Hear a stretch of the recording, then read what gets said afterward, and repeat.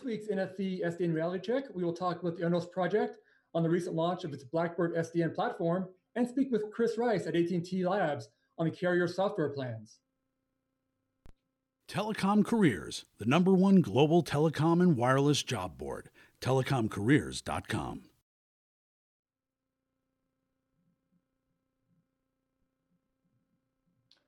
Thanks for joining us on this week's NFV SDN Reality Check. I'm your host, Dan Meyer, editor-in-chief of RCR Wireless News. Recently, ON Lab, always mess those up, launched its Onos project in last December. The initial launch targeted service providers with a scalable SDN control plane. Earlier this month, the Onos project brought out its Blackbird SDN platform, furthering its efforts in the SDN place. Today, we are joined by Prajakta Joshi, who is the Director of Product at ON Lab, to talk a bit about its latest software release. Prajakta, thanks for joining us today. We appreciate it. Good morning, Dan, and it's wonderful to be here. Thank you, appreciate it. So, well, maybe give us, I guess, a little background on perhaps ON Lab initially, and then maybe a little bit on the Onos project as well. Sure.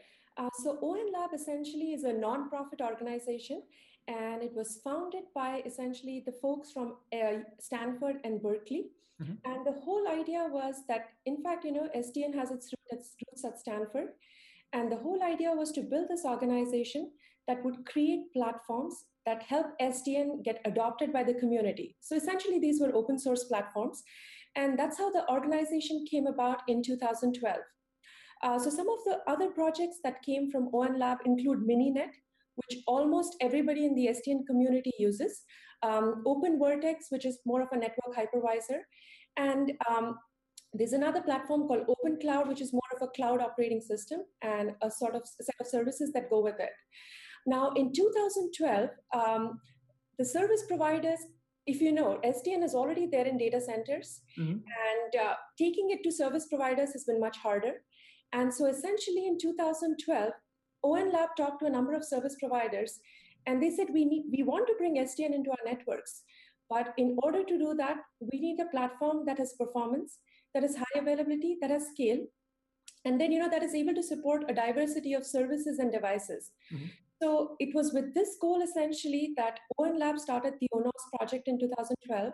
Mm-hmm. And, if you've looked at, I think the documentation is from 1975. So it's the Gall's law, which says, a good system that works today most likely evolved from a simple system that worked before. Uh-huh. So essentially, Onos went through the same route.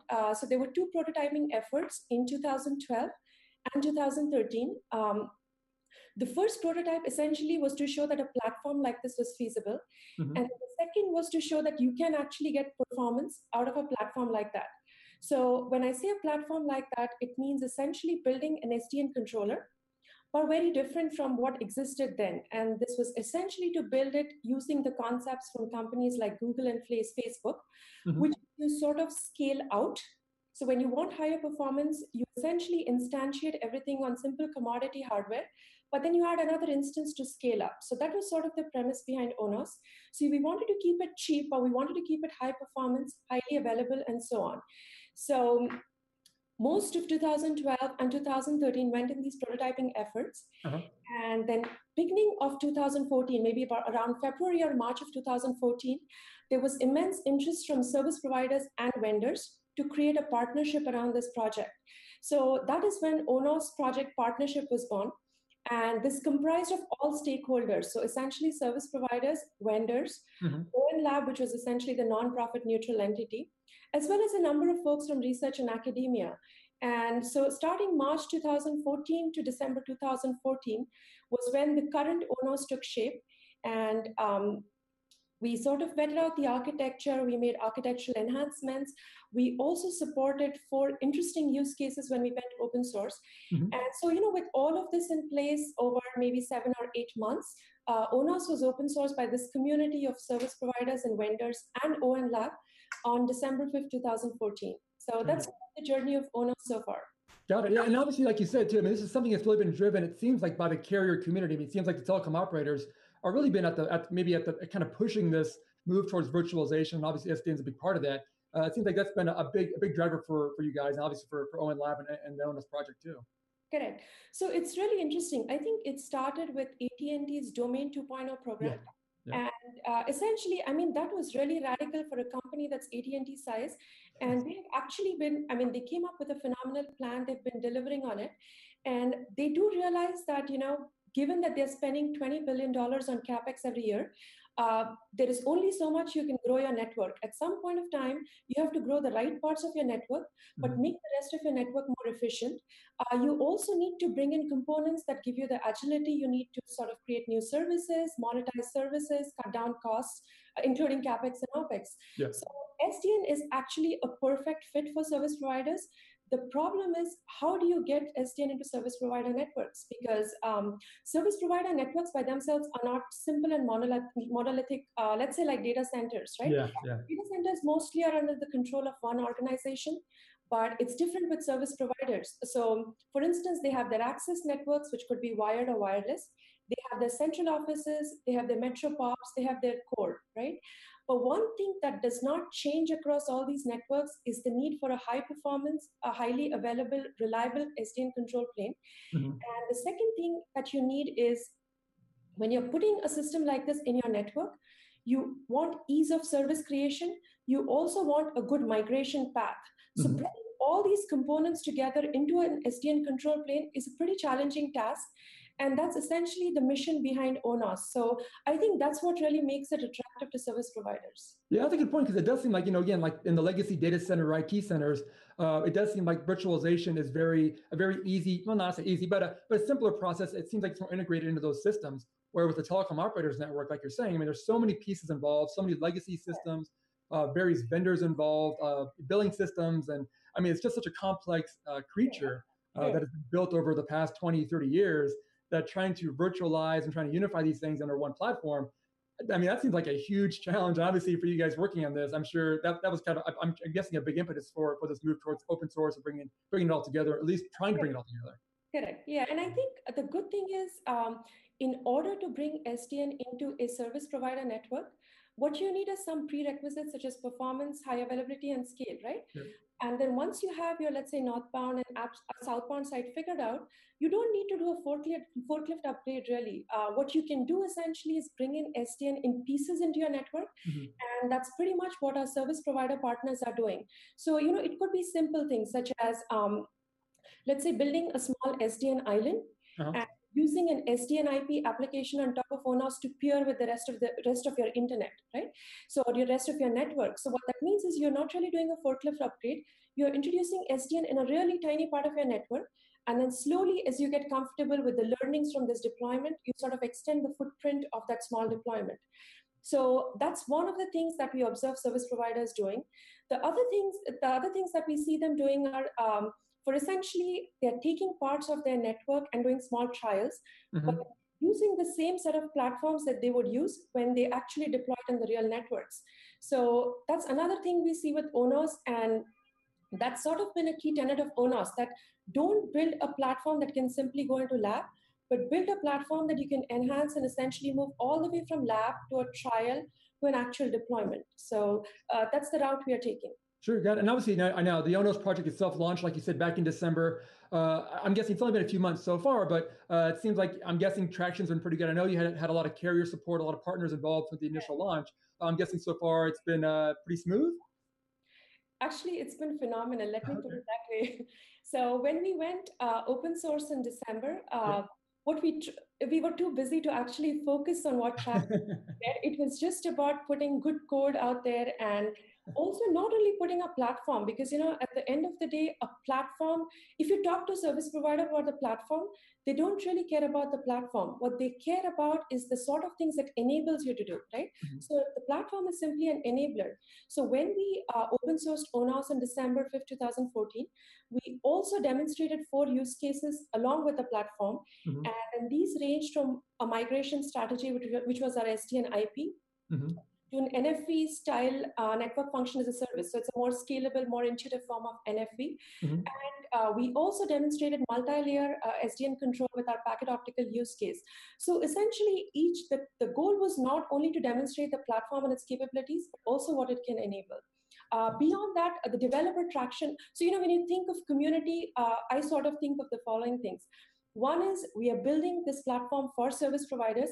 are we able to garner enough traction with them? So AT&T and NTT have been supporters right from the beginning. Yep. We added a new partner, SK Telecom, in February.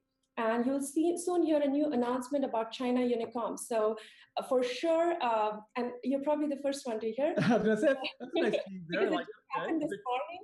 But yeah, so I think that's the biggest thing. First of all, the people that you're building your platform for, do they believe in the potential? Do they believe they can take it into deployment, right? So that's the first part. Mm-hmm. Similarly, the vendors themselves have a very important part to play. So as you know, ONOS has 7 vendors in the partnership, right from Cisco, Ciena, Ericsson, Fujitsu, Huawei, Intel, and NEC. And the numbers, again, will continue to grow. So they bring in their expertise. They also are committed to delivering real SDN value. So, and they also sit across the tables from service providers with ONOS project. So that sort of gives them like a face-to-face understanding of what the service providers need as well. So we have been getting tremendous traction. In fact, Cisco joined in February again. Yeah. So then the last part and the most important part is the community itself, right? Are you able to attract the developers to come and contribute to ONOS?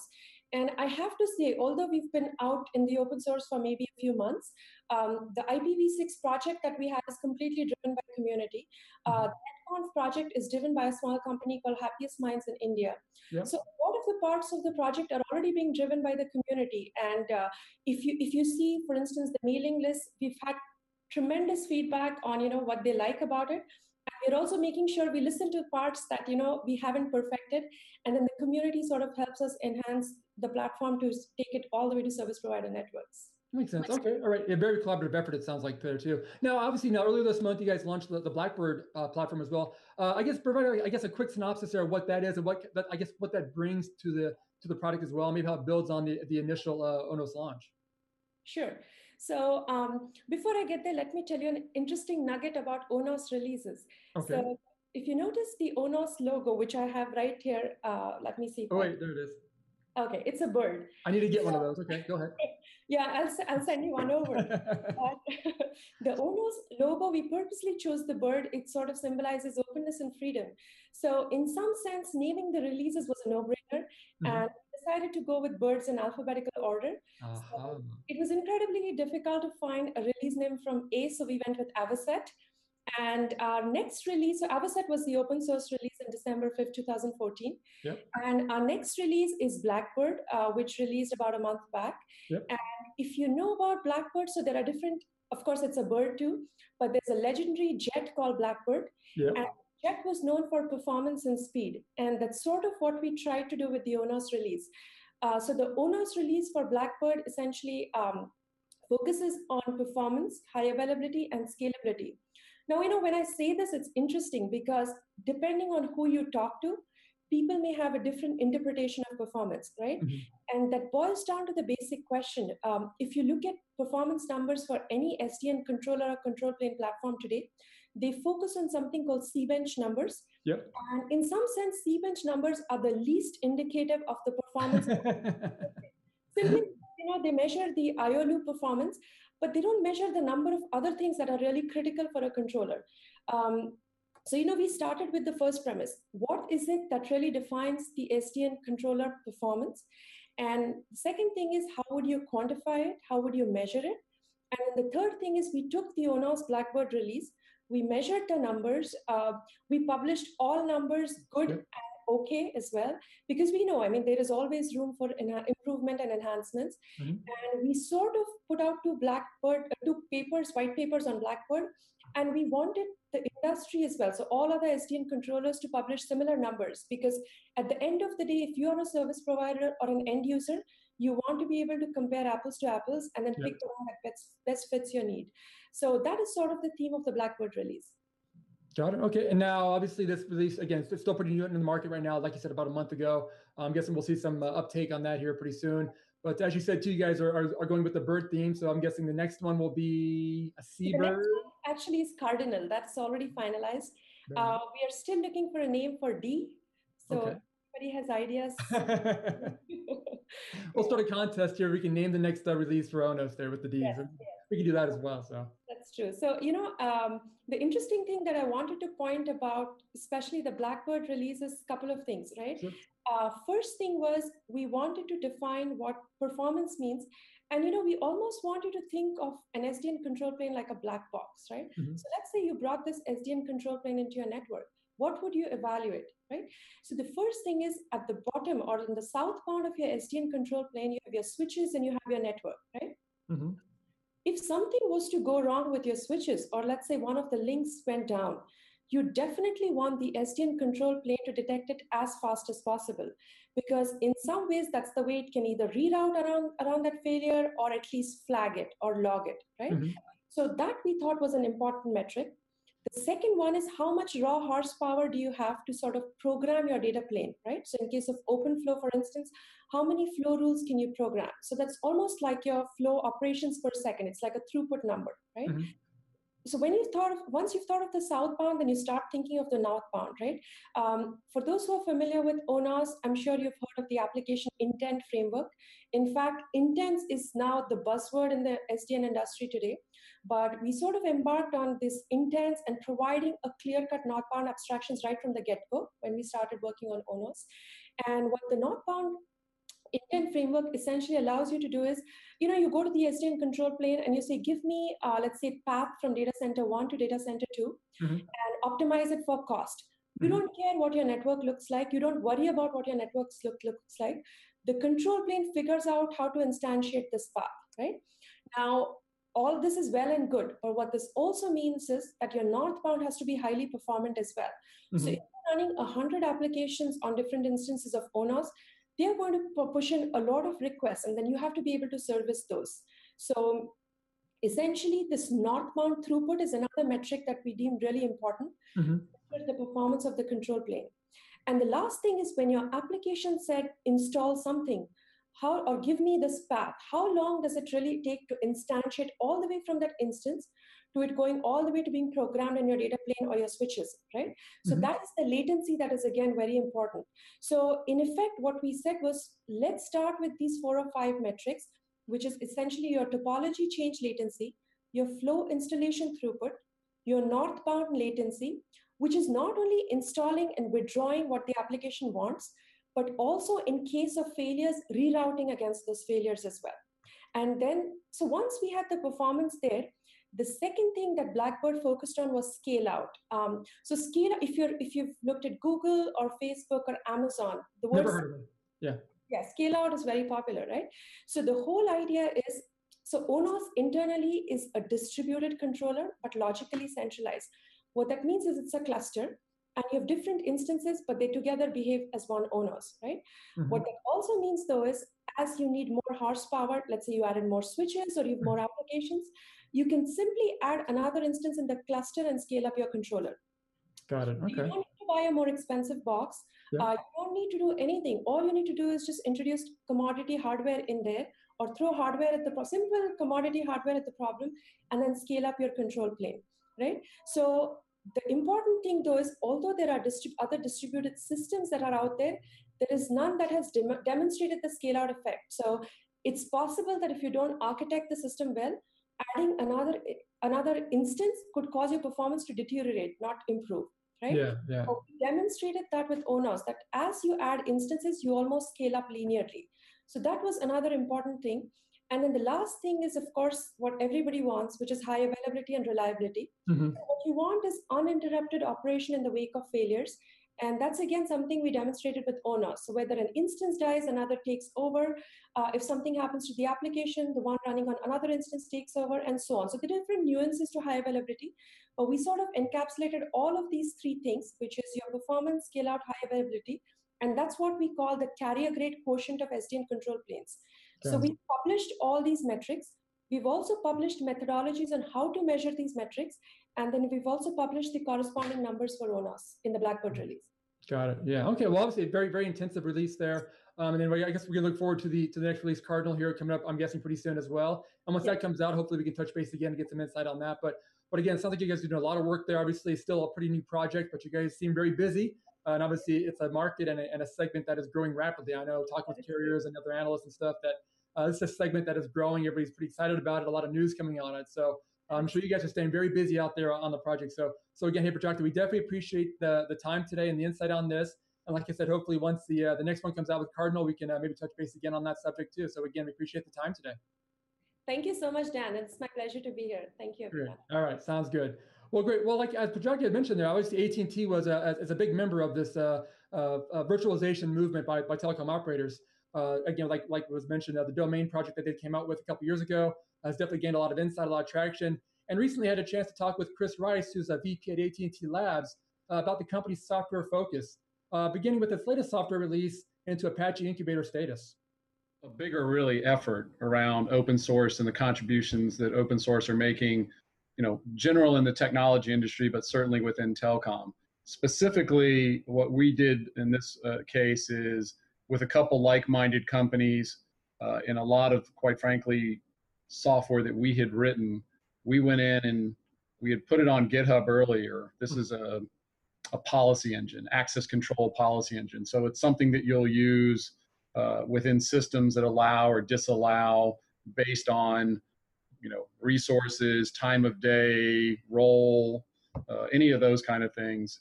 And it's built to something called XACML, Extensible Access Control Markup Language. It's done to the latest specification, which is 3.0, and it had not really been available in open source at that level before that. And so while we had it on github.com, we also found a couple like-minded companies that went together with us, and we put it in Apache Incubator status. And we have Incubator status now. And as we garner more support, we hope to get it to full project status. Got it. Okay. Now, obviously, like you said, the software is an open source type of platform, which, from my coverage, at least of the telecom side of things, that's a pretty big push for a lot of companies. I know a lot of organizations have popped up looking at open source as a key to what they're doing, whether it's OpenStack or different companies like that. It does seem like that's a really big part of this. And it seems like from what you guys are doing, obviously open source is a pretty important part of this for you guys as well. Yeah, clearly it is. And you had mentioned OpenStack. There are others, ODL, some work we're doing with the folks in Berkeley, OnLab, ONOS. And so, for our standpoint, and I think, again, this is part of a bigger technology push for open source. If you just look at the, go all the way back to Linux and the contribution that Linux has made to the technology community, you're going to see more and more of that. And I think what's happening is you're starting to see it filter into probably what was considered more specialty technology areas like telecom. And we have our own unique needs associated with that. But I believe that, as we garner more support within the community, and that's one of the reasons you put things back into open source. You say, why do you do this? It's like what you want to do is get broader support rather than what's within your company, get people to fill gaps, do other technologies that are associated with it, and cause it to grow and be something we can all build on and benefit from. Rice also provided some insight into the importance and limitations of automation and managing telecom networks, as well as how AT&T views the importance of the latest software push garnering Apache project status. What you want it to do is you want to have automation handle all the ones that make sense for it to handle, and then really have your people spend the time on the exceptions where it really makes sense. Yeah. You don't want them spending their time on mundane tasks that could more easily be handled through automation. And to be honest with you, when you run something at our scale, that's a lot of what you do day to day. So the more we can automate that, the better off we are. Yeah, that makes sense. Now, I guess how important will it be for this software to kind of get that the Apache project status? I mean, obviously, you guys are working through the incubator process now. Is that going to be is that like kind of an end goal for this? Do you think to really get to that next step, or I'm guessing you guys are pretty confident it will get to that step. But how important will that be for this process? I think it'll be important. I mean, there is a standard out there already now for XACML, so it's not like we need that to have the standard created. But what we want to do is have this be what I'll call the reference implementation of that standard through Apache. And you're right. I mean, you learn a lot as you start doing this, and that's one of the reasons why we've tried a bunch of different directions, if you will, for how we might want to do open source. Just contributions, part of initiatives, work jointly with a small company, and this one kind of, in a couple of times, do it from scratch. Mm-hmm. And in this case, when we went through and did it from scratch and then went to that next step of making it part of the Apache Incubator, we said we also have to have, it's not just us, no matter how great we think this is, we have to find like-minded companies who are going to go do this with us, that are want to work with us. And so we found 2 or 3 or 4 that are going to be part of the initial incubation, but part of that other work is building that community. That's I don't want to say as much as, but that's a large part of, creating this and making it happen and making that developer experience as seamless as possible and all those other things you got to go through that, quite frankly, when we worked with that small company in Silicon Valley, Cask, we learned some of that, right? And so we're a lot smarter. For more on the interview, including insight into AT&T's growing software focus, how that focus is altering the company's operations, and challenges ahead for the continued software development in the telecom space, you can check out the RCR TV site. Well, that'll do it for this week's NFV SDN Reality Check. Again, I'm your host, Dan Meyer. Thanks for joining us this week. And I also want to thank our guest, Prajakta Joshi from the ON Lab, and also Chris Rice from AT&T.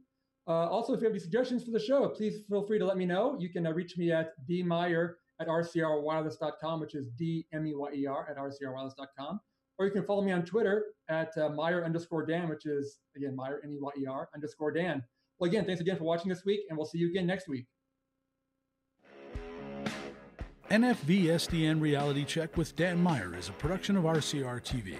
To suggest show topics or to reach Dan, you can find him on email, dmeyer@rcrwireless.com, and on Twitter at Meyer_Dan. For more Dan, news on NFV SDN and everything wireless, find your way over to rcrwireless.com.